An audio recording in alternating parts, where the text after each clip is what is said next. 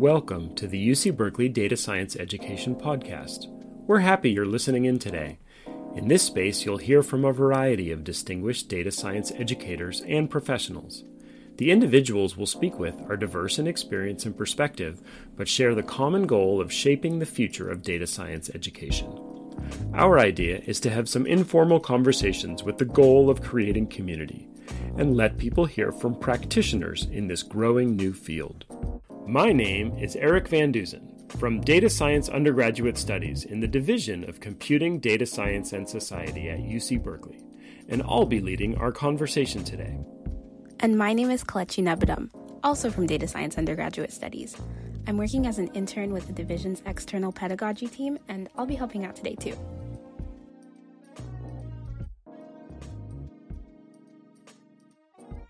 Hey, today we have Brad Voytek with us. Could you give us a brief introduction to yourself and tell us about what you're working on in this space? Yeah, hi, my name is Bradley Voytek. I'm a professor in cognitive science and the Haligioli Data Science Institute at UC San Diego. And I run a neuroscience research lab. We sit at the interface of neuroscience and data science. And I taught the first undergraduate data science course at UC San Diego and helped set up the undergraduate data science major. And I'm excited to be chatting with you all today. Awesome. Yeah, so we're interested. You have this class, CogSci 108, I guess, which is a big scaled data science class. Can you tell us about the adventure of building that class? Yeah, COGS 108, which is Data Science in Practice, is a class I think I created in 2017 with a former PhD student who worked in my lab, Tom Donahue. Tom is a postdoc now at Columbia University, and he also is very much at the interface of data science and neuroscience. And I had initially created COGS 9, which is Intro to Data Science, which is, I guess, somewhat similar to, what is it, Data 8 you all have? Not quite the same scale. I think we are capped out at about 500 students. I know Data 8 every semester is above 1,000, if I understand. So our Intro to Data Science class, initially this COGS 9 class, was created as a survey course. So there is no programming or anything like that. We're on the quarter system, so we only have 10 weeks, so it's hard to sort of do it all at the same pace that maybe like a semester system can do. And so COGS 9 is meant to be the first foray into the world of data for all of its goods and all of its ills. And so we created that class with the intent of teaching students how to think about data and the power and the peril. We teach them about amazing things that can be done, amazing fun studies and things like that, but also the pitfalls. And, the joke that's not really a joke that I tell my students is, I want them to go out and do good in the world. I don't want to see them in 5 years testifying in front of Congress because of something that they did wrong.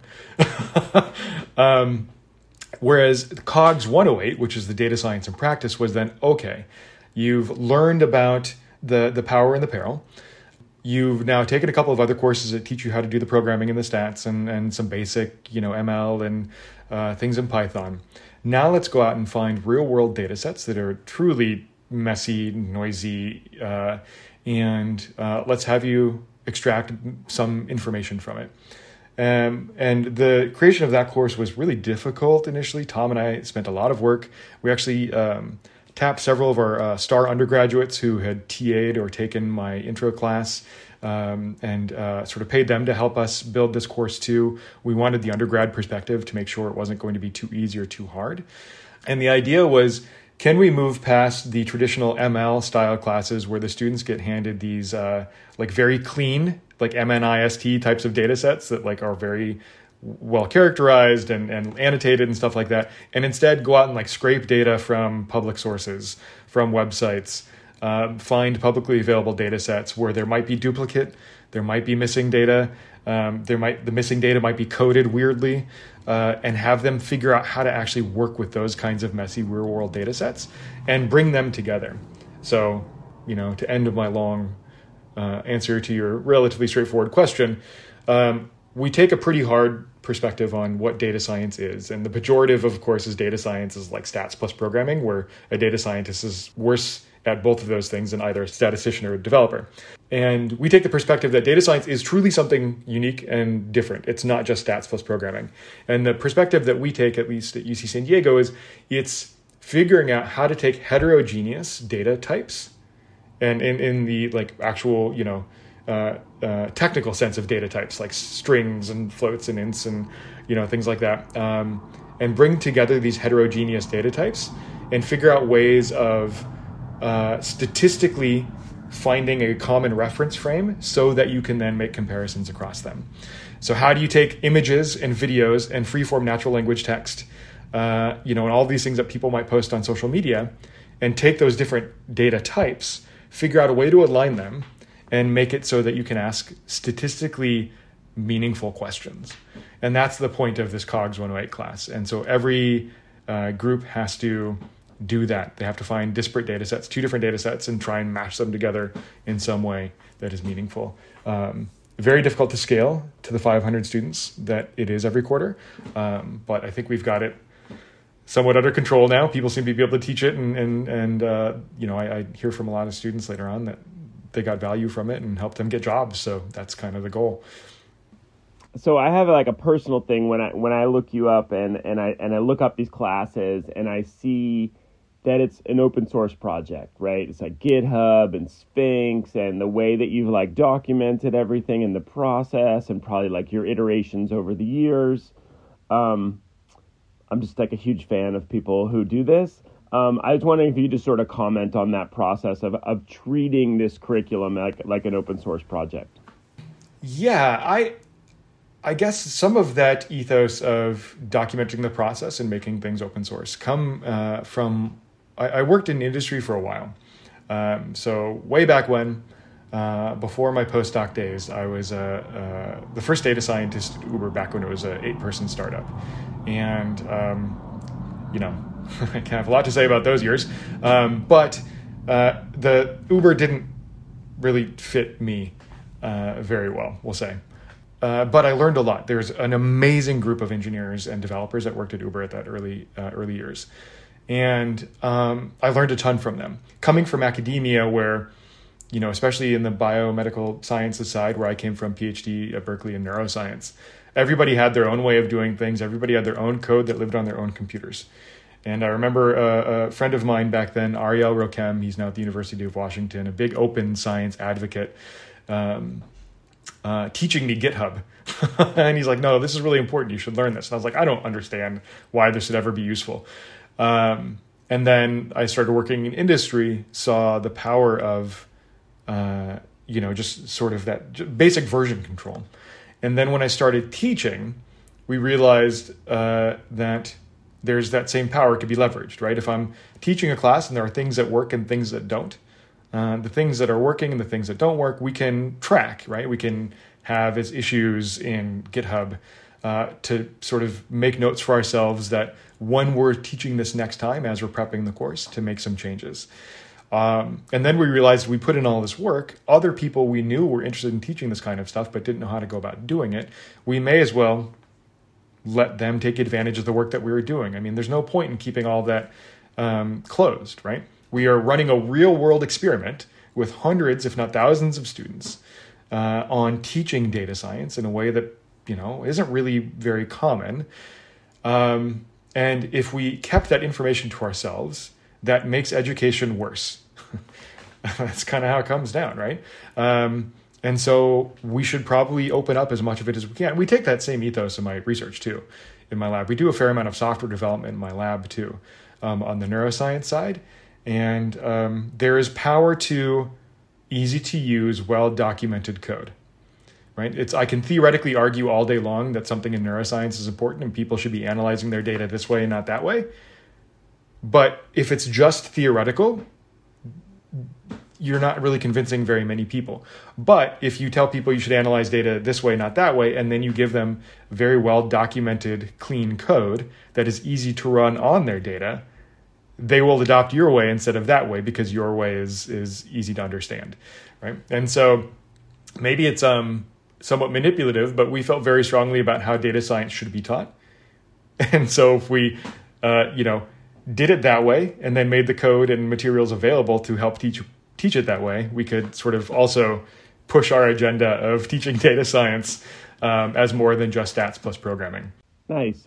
I would love to use that to segue into a next question of like, do you bring anything from your cognitive science side, into sort of like how what you're advocating as an approach for data science education is sort of novel and creatively like making something new? Is your cognitive science part sort of informing that? Absolutely. What I was going to say was it drives me nuts that people to see places that teach data science as though it's just machine learning. The example I give, one of the quotes that I really like, I think the quote is from Hal Abelson, which is when a field is just getting started out, it's very easy to confuse the field with the tools that it uses. And what instead we should be focusing on is what is the essence of what people are doing. And so when I was starting to put together this curriculum, I was looking back at the history of other related domains. Like when did computer science first start getting taught? And I think the first undergraduate degree program in computer science was Purdue University. And the arguments against creating, and this is the early 1960s, against creating a computer science department was essentially, we already have math and logic and electrical engineering. That's all computers are. Why do we need a computer science department? Computer science isn't a science. Computers are a thing. And, of course, Turing and many of the early pioneers, had been laying the groundwork for the theoretical foundations of computer science is separate from the devices, right? And I think it's very easy to get data science confused with the essence of the tools that data scientists tend to use, which are machine learning and AI and deep learning and stuff like that. And so when we were starting out at UC San Diego, initially the departments that were developing the data science undergraduate major were math and computer science. But then when they saw my data science class over in cognitive science exploding, they asked me, to chat, and we had some coffee, conversations with some colleagues I did. And we started talking about, the important side is, we for better or for worse, are narcissistic beings. And so a lot of the data that we collect are about ourselves to understand ourselves, right? Advertising to manipulate people and so on. That is also the realm of human beings and human thought and brains and, people using these data. That's an HCI kind of thing. How do they interact with these data sets? So we can't ignore the human element.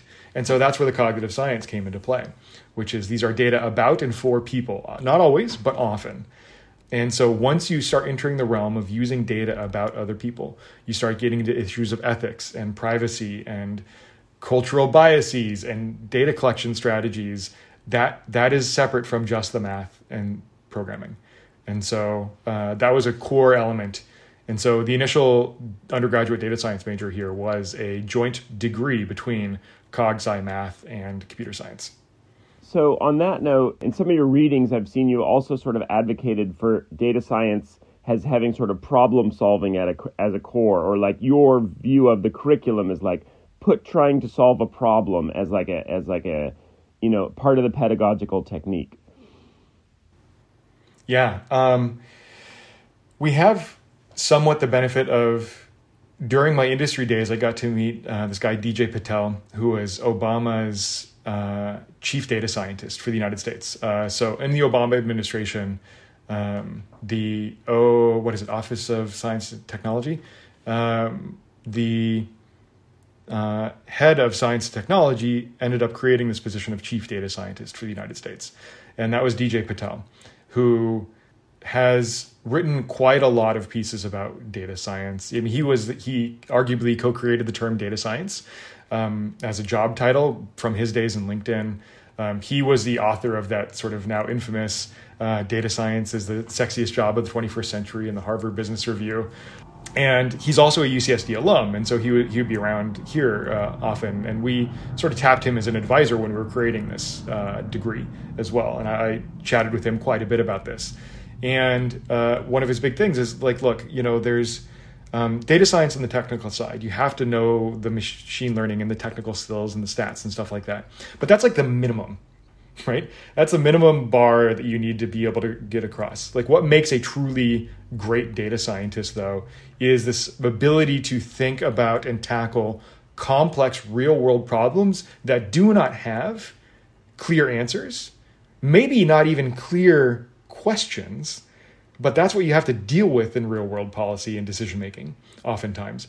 How can you use data to inform these fuzzy questions, right? And that's like a creative process. It's thinking creatively with data. And so that was something that I was thinking, how do we teach that kind of creative problem solving from a data perspective? And how do we inculcate that in our education and in our undergraduate thinking? And so that the way that we ended up conceiving it was essentially like if you graduate from undergraduate with a visual arts degree, you have your artist portfolio. That's evidence of the things that you have learned and the things that you have made.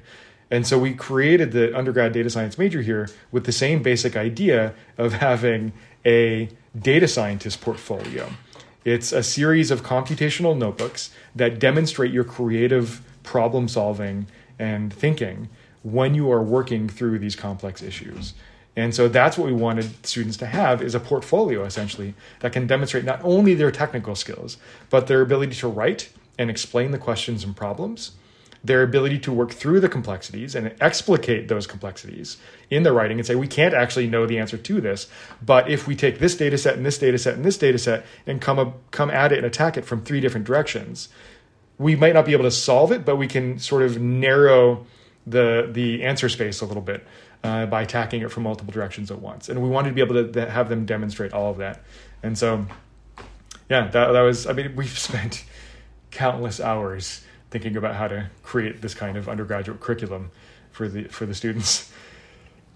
Yeah, that's really cool. I wanted to know if you see data science approaches as a way to bring together people from different fields, like you're doing in your lab, bringing together the computer science with the neuroscience and the cognitive science and putting it all together, and just combining all these different skills that people bring to the table.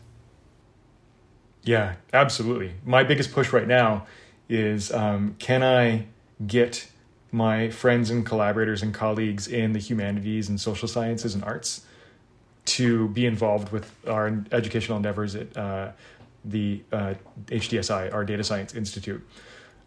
I guess we could sort of step backwards a little bit, but one example is a colleague of mine, Stuart Geiger, who actually used to be also, I think, at Berkeley. Professor Geiger is in joint appointment between the Data Science Institute and communication, which is a department in the social sciences. And he teaches data science and machine learning approaches to his social science students in communication. And his argument is great, which is they say, why do we have to learn that? We don't believe that natural language processing, can replace critical text readings. Like, you have to be able to engage with the text critically. You have to understand the social and political context in which texts are written, and natural language processing automated tools don't get you there. And Stuart's argument essentially to those students is, yes, if you believe that, you have to also know the technical side of natural language processing and where it fails in order to be able to engage with the people who are doing those technical approaches. You can't just say, I don't believe it works. You have to also be able to engage with the technical aspects, right? And so another side is going back to the concept of, or the argument that a lot of the data that we collect is about people and for people and by people. How do we engage with communities whose data are being extracted with or without their knowledge and being used in ways that they might not even understand? That's not just a data science problem, right? And so we're working with a number of collaborators in the humanities and social sciences who do like community outreach work and stuff like that to say, can we collaborate with undergraduates in English, in political science, in the humanities and arts, and pair them up with undergraduates in data science to make both fields better, right? So every undergrad in our data science program has to complete a capstone project, which is a 2-quarter-long mentored individual project that demonstrates, the sum total of everything that they've learned. And a lot of those tend to be technical stuff. They'll do machine learning projects and so on. It's UC San Diego, so a lot of it is also very biotech heavy. But what if we could pair those students so it's not just individual, but like they can do their capstone project, but with a student from the arts or humanities. And that way they can teach each other, right? So the student in the arts and the humanities can learn some of the technical side of things, and the student from the data sciences can learn from the arts and the humanities student, right? Data about people aren't just data points on a plot. These are real human beings, and this represents some aspect of their life. If you have to go into the community from whom those data are being extracted and talk to those people, that gives them humanity. It takes those data points on those plots and it makes them people that you care about, and that I think sticks with you. And so these are, burgeoning efforts. These aren't finalized, but these are things that we're really sort of pushing towards right now, is to try and bridge these communities. Yeah, that's super cool. I feel like a lot of the times, especially in college, it's very easy to get caught up in your own stuff, in your own major. So it's really great to bring people from different majors, especially such different communities like arts and humanities together. And I'm sure you guys get some really cool projects to read out of that. There are some really fun ones, yeah. I'd love to take a pivot and talk a bit more about your research. So I'd love to hear you comment a bit more on how data science has driven the evolution of your research areas over time. Yeah, people on the podcast can't see it, but a couple of minutes ago, my wife walked in and grabbed her stuff. My evolution as a data scientist actually began from a collaboration with my wife many years ago. So I'm a neuroscientist, and during my PhD, I was interested in how do brain area X and brain area Y interact. I don't have to go into the details because those are important for the podcast, but in my naivete, I thought I could go to some website and click on brain area X, and I would be able to see all of its inputs and outputs, like to see its map, right? The neuroanatomy of how different brain areas connect and what different kinds of neurotransmitters, which are the chemicals that neurons use to communicate with each other. I thought that would exist, and that didn't exist. And so instead, I spent a couple months studying for my PhD qualifying exams down in the Berkeley book stacks, reading papers from the 1970s that were published describing the anatomy. Because once you know it, you don't have to do much more. You're like, yep, that one connects to that one. There, you found it. And that drove me nuts that was the case. Because that information was locked away in all of these papers. Why couldn't I easily find it? And so years went by, and I kind of kept stewing on this subtly over the years. And back in 2010, when my wife was pregnant with our son, our first child, we were trying to hide that fact from our friends because it was sort of too early. You don't want to, quite tell anybody yet until you're confident that, the pregnancy is going to see through to the end. But it was becoming very obvious that we weren't going out. And we're sitting at home watching reruns of Star Trek Deep Space Nine, my wife and I, and avoiding going out with our friends because it would be obvious if my wife wasn't drinking or something at dinner. And I told her, this is really bugging me. I think I have an idea of how to solve this issue. If there's 3 million peer-reviewed papers in neuroscience that are indexed in PubMed, which is run by the National Library of Medicine. It's the index of all the peer-reviewed biomedical scientific publications out there. And they have an API that allows you to search terms together. And so I said, I bet I could write some code and say, if we have this database of brain area names and look at how often, how many papers talk about brain area X and brain area Y together, the more frequently they're talked about in the more papers, the more confident we can be that maybe they're interacting with each other. And so my wife is like, oh, it's a pretty cool idea. How are you thinking about doing it? I was a MATLAB programmer in grad school. And so I said, here's how I do it. My wife is a Python developer. And she said, oh, I could do this so much faster than you in Python. And so my wife, while watching reruns of Star Trek Deep Space Nine, challenged me to a code off. And she ended up winning. And I liked her algorithm and her approach in Python. And that's what ended up convincing me to switch to become a Python developer. But we ended up making this website and writing a paper that showed that you can algorithmically scrape text from these peer-reviewed publications, and you can find associations between topics.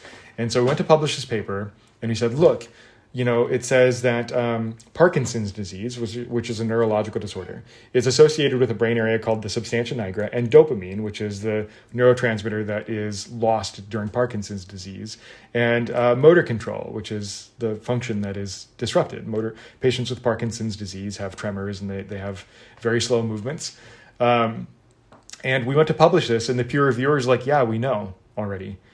I'm like, yeah, I know you know, but you're an expert that's been in the field for decades. Now math knows. Isn't that amazing? And just people weren't buying it back in 2010. It took us forever to publish that paper. It got rejected from like 13 journals before we finally found a home for it. But that was my first foray into data science. I'd never done natural language processing or anything like that, but I was bugged by this problem. This is my cat, who you can hear in the background.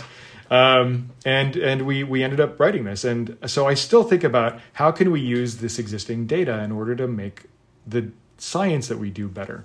And so to end this long rant, what I'm focusing on now, and this is with a collaborator at McGill University, Bratislav Mizik, and one of his PhD students, Justine Hansen, which is for any arbitrary part of the brain, we know a lot of information.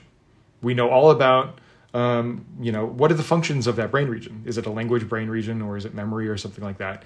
And you can build up probabilistic models of what different brain areas do by this text mining of the peer-reviewed scientific literature. But we also know what it's physically connected to. What are its anatomical inputs and outputs? We know the different neurotransmitters that exist there. We know how strongly different genes are expressed there. We know how its neurons fire, what kinds of neurons there are. But those all exist in disparate data sets, in disparate databases. And so what we're doing is we're building a system that allows you to integrate all these disparate data sets that are different data types, function, structure, inputs, outputs, that's a graph, cell types, which are categorical. And we can integrate them in a common reference frame of brain region. And once you have all of that in a common reference frame, you can actually use those existing data sets to generate potentially new hypotheses for you. And so, for example, we could say, show me all of the brain regions that we think are implicated in Alzheimer's disease. Now, from this other database of cell types, show us the different cell types that exist that may be over or underexpressed preferentially in Alzheimer's-related brain regions, or what neurotransmitters might be over or underexpressed, or genes over or underexpressed in those Alzheimer's-specific brain regions. And then you can actually use that data integration process as a way of generating new hypotheses for you to start to tackle. And so in order to get there, though, you have to find the data, integrate the data, figure out how to integrate the data, bring them together in a way that is searchable, usable, findable, all the fair, findable, accessible, interoperable, reproducible. I might have got it wrong. The FAIR principles, and make sure that you can use those data first. And so they just published a paper doing that interoperability. And now we're working on the sort of user interface side together. And this like data discovery hypothesis generation side. So it has had a tremendous influence on not only the technical side of how I think about things and the software development and programming and open access and open science principles, but also this data science way of thinking has actually directly influenced my research. That is super cool. It's really cool to think that you were able to figure out how math interplayed with neuroscience over watching Star Trek with your wife. That's really funny. But I know a lot of undergraduate students really want to get into research, and sometimes they feel like the gap that they need to bridge to get into that field can be very wide, and oftentimes can be quite intimidated by trying to get into it. So do you have any advice for undergraduate students that are trying to get involved in research? Yeah. Wow. Yeah. I wouldn't be where I am if I didn't get lucky and get involved in research. As an undergrad, my GPA was terrible. Not like, oh no, I got a 3.5. No, I mean like genuinely terrible. Sub 3.0, sub 2.5 maybe. And the only thing that got me through and got me into grad school and so on was getting lucky, and I got work study as a first-gen college student to work in a research lab. And even though my grades are terrible, I have a hard time learning by reading. I'm much better at learning by doing. And so I became pretty fluent in some of this stuff as an undergraduate. And that then helped me get jobs and ultimately get into grad school. And so then the question is, well, how do you do that? How do you find those lab positions? And one is just, you have to kind of be persistent. And so you're a major, massive university, UC system, all of us are huge, right? And I feel terrible when I teach the undergraduates in these 500 student classes of like, I don't get to know your names. It's just the reality. Why are you taking this class at a university with 35,000 other undergraduates instead of at a small liberal arts college where your classes are 20 to 30 students? What do you get out of this? And one of the things of being a major research university, even though our classes are huge, is that the people that you are learning from, the professors and students that you're taking classes with, your TAs, GSIs, whatever, they're doing that research that you're learning about. And so you need to be doing your best to try and get to know them. Go to office hours. It sounds so simple, but students just don't go to office hours. Just say hi to your professor. At UCSD, we have this coffee with a prof program. The university will pay you. They'll give you vouchers to take a professor out to lunch or coffee. Do that. Take advantage of these programs that exist. And at the same time, you also have to demonstrate that you know how to do something. And in my lab, the undergraduates that work in my lab, I pay all the undergraduates in my lab. Because I feel like if you don't, volunteerism, I'm not a fan of. You select for people that can afford to volunteer. They come from clinical psychology, neuroscience, data science, math, computer science. We have undergraduates in all of these different fields. And so a lot of students select themselves away from working in labs because they think they don't know enough. What that lab does. But, don't edit yourself out of the opportunity before you've even asked, right? And I tell my undergraduates all the time, I'm like, email professors, come to office hours, kind of make your face and name known a little bit, and then email them and ask if they have any research opportunities. And inevitably, when 90% of them ignore you, because they just will, go to the professors' websites and look for the students, the PhD students who work in their lab, the postdocs who work in their lab, and email those people because they're more likely to get back to you and ask them if they have any, opportunities in the lab. And so part of it is just kind of like, unfortunately, that hustle. You have to know how to play that game. You have to know that you should be going into office hours. You have to know that these programs exist to take, professors out to coffee. You have to know that the professors will have a website. You have to know what a postdoc or a grad student is in order to find them and email them on that website. And so those are the list of recommendations I make to the undergraduates is you have to kind of learn that academic game, which, if like me, you come from a non-academic background, I didn't know this stuff as an undergraduate. I had to learn from other people, right? There are social norms, there are structures that you have to sort of learn how to play within. And once you figure that stuff out, it becomes a lot easier. It's not a guarantee, but it becomes a lot easier. That's really great advice. I guess to end off the interview, we like to ask everyone this question, and that's if you had any parting thoughts or words of wisdom for data science educators around the world.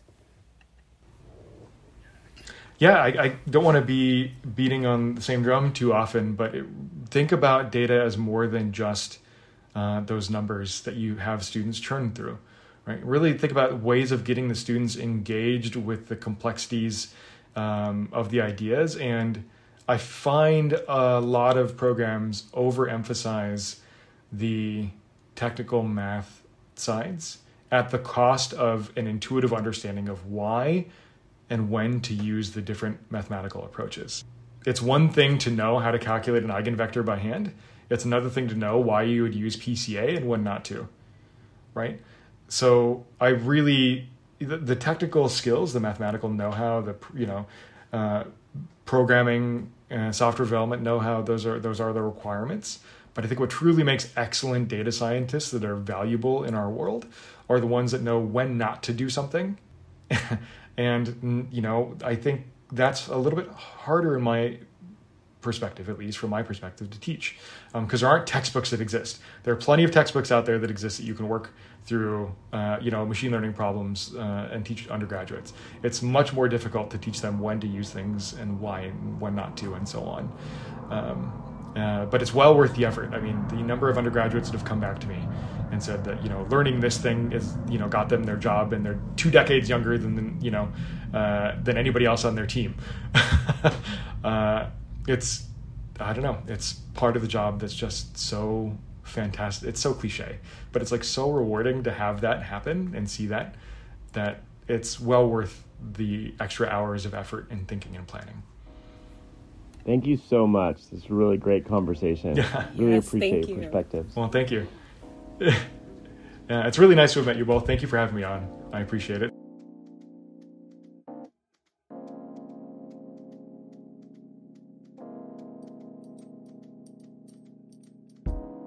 Thanks for listening to today's podcast. If you're interested in learning more about data science education resources, Please subscribe to our Substack to get notified when we release any future podcasts. And join our community Slack channel through the link provided in this episode's description. Thank you.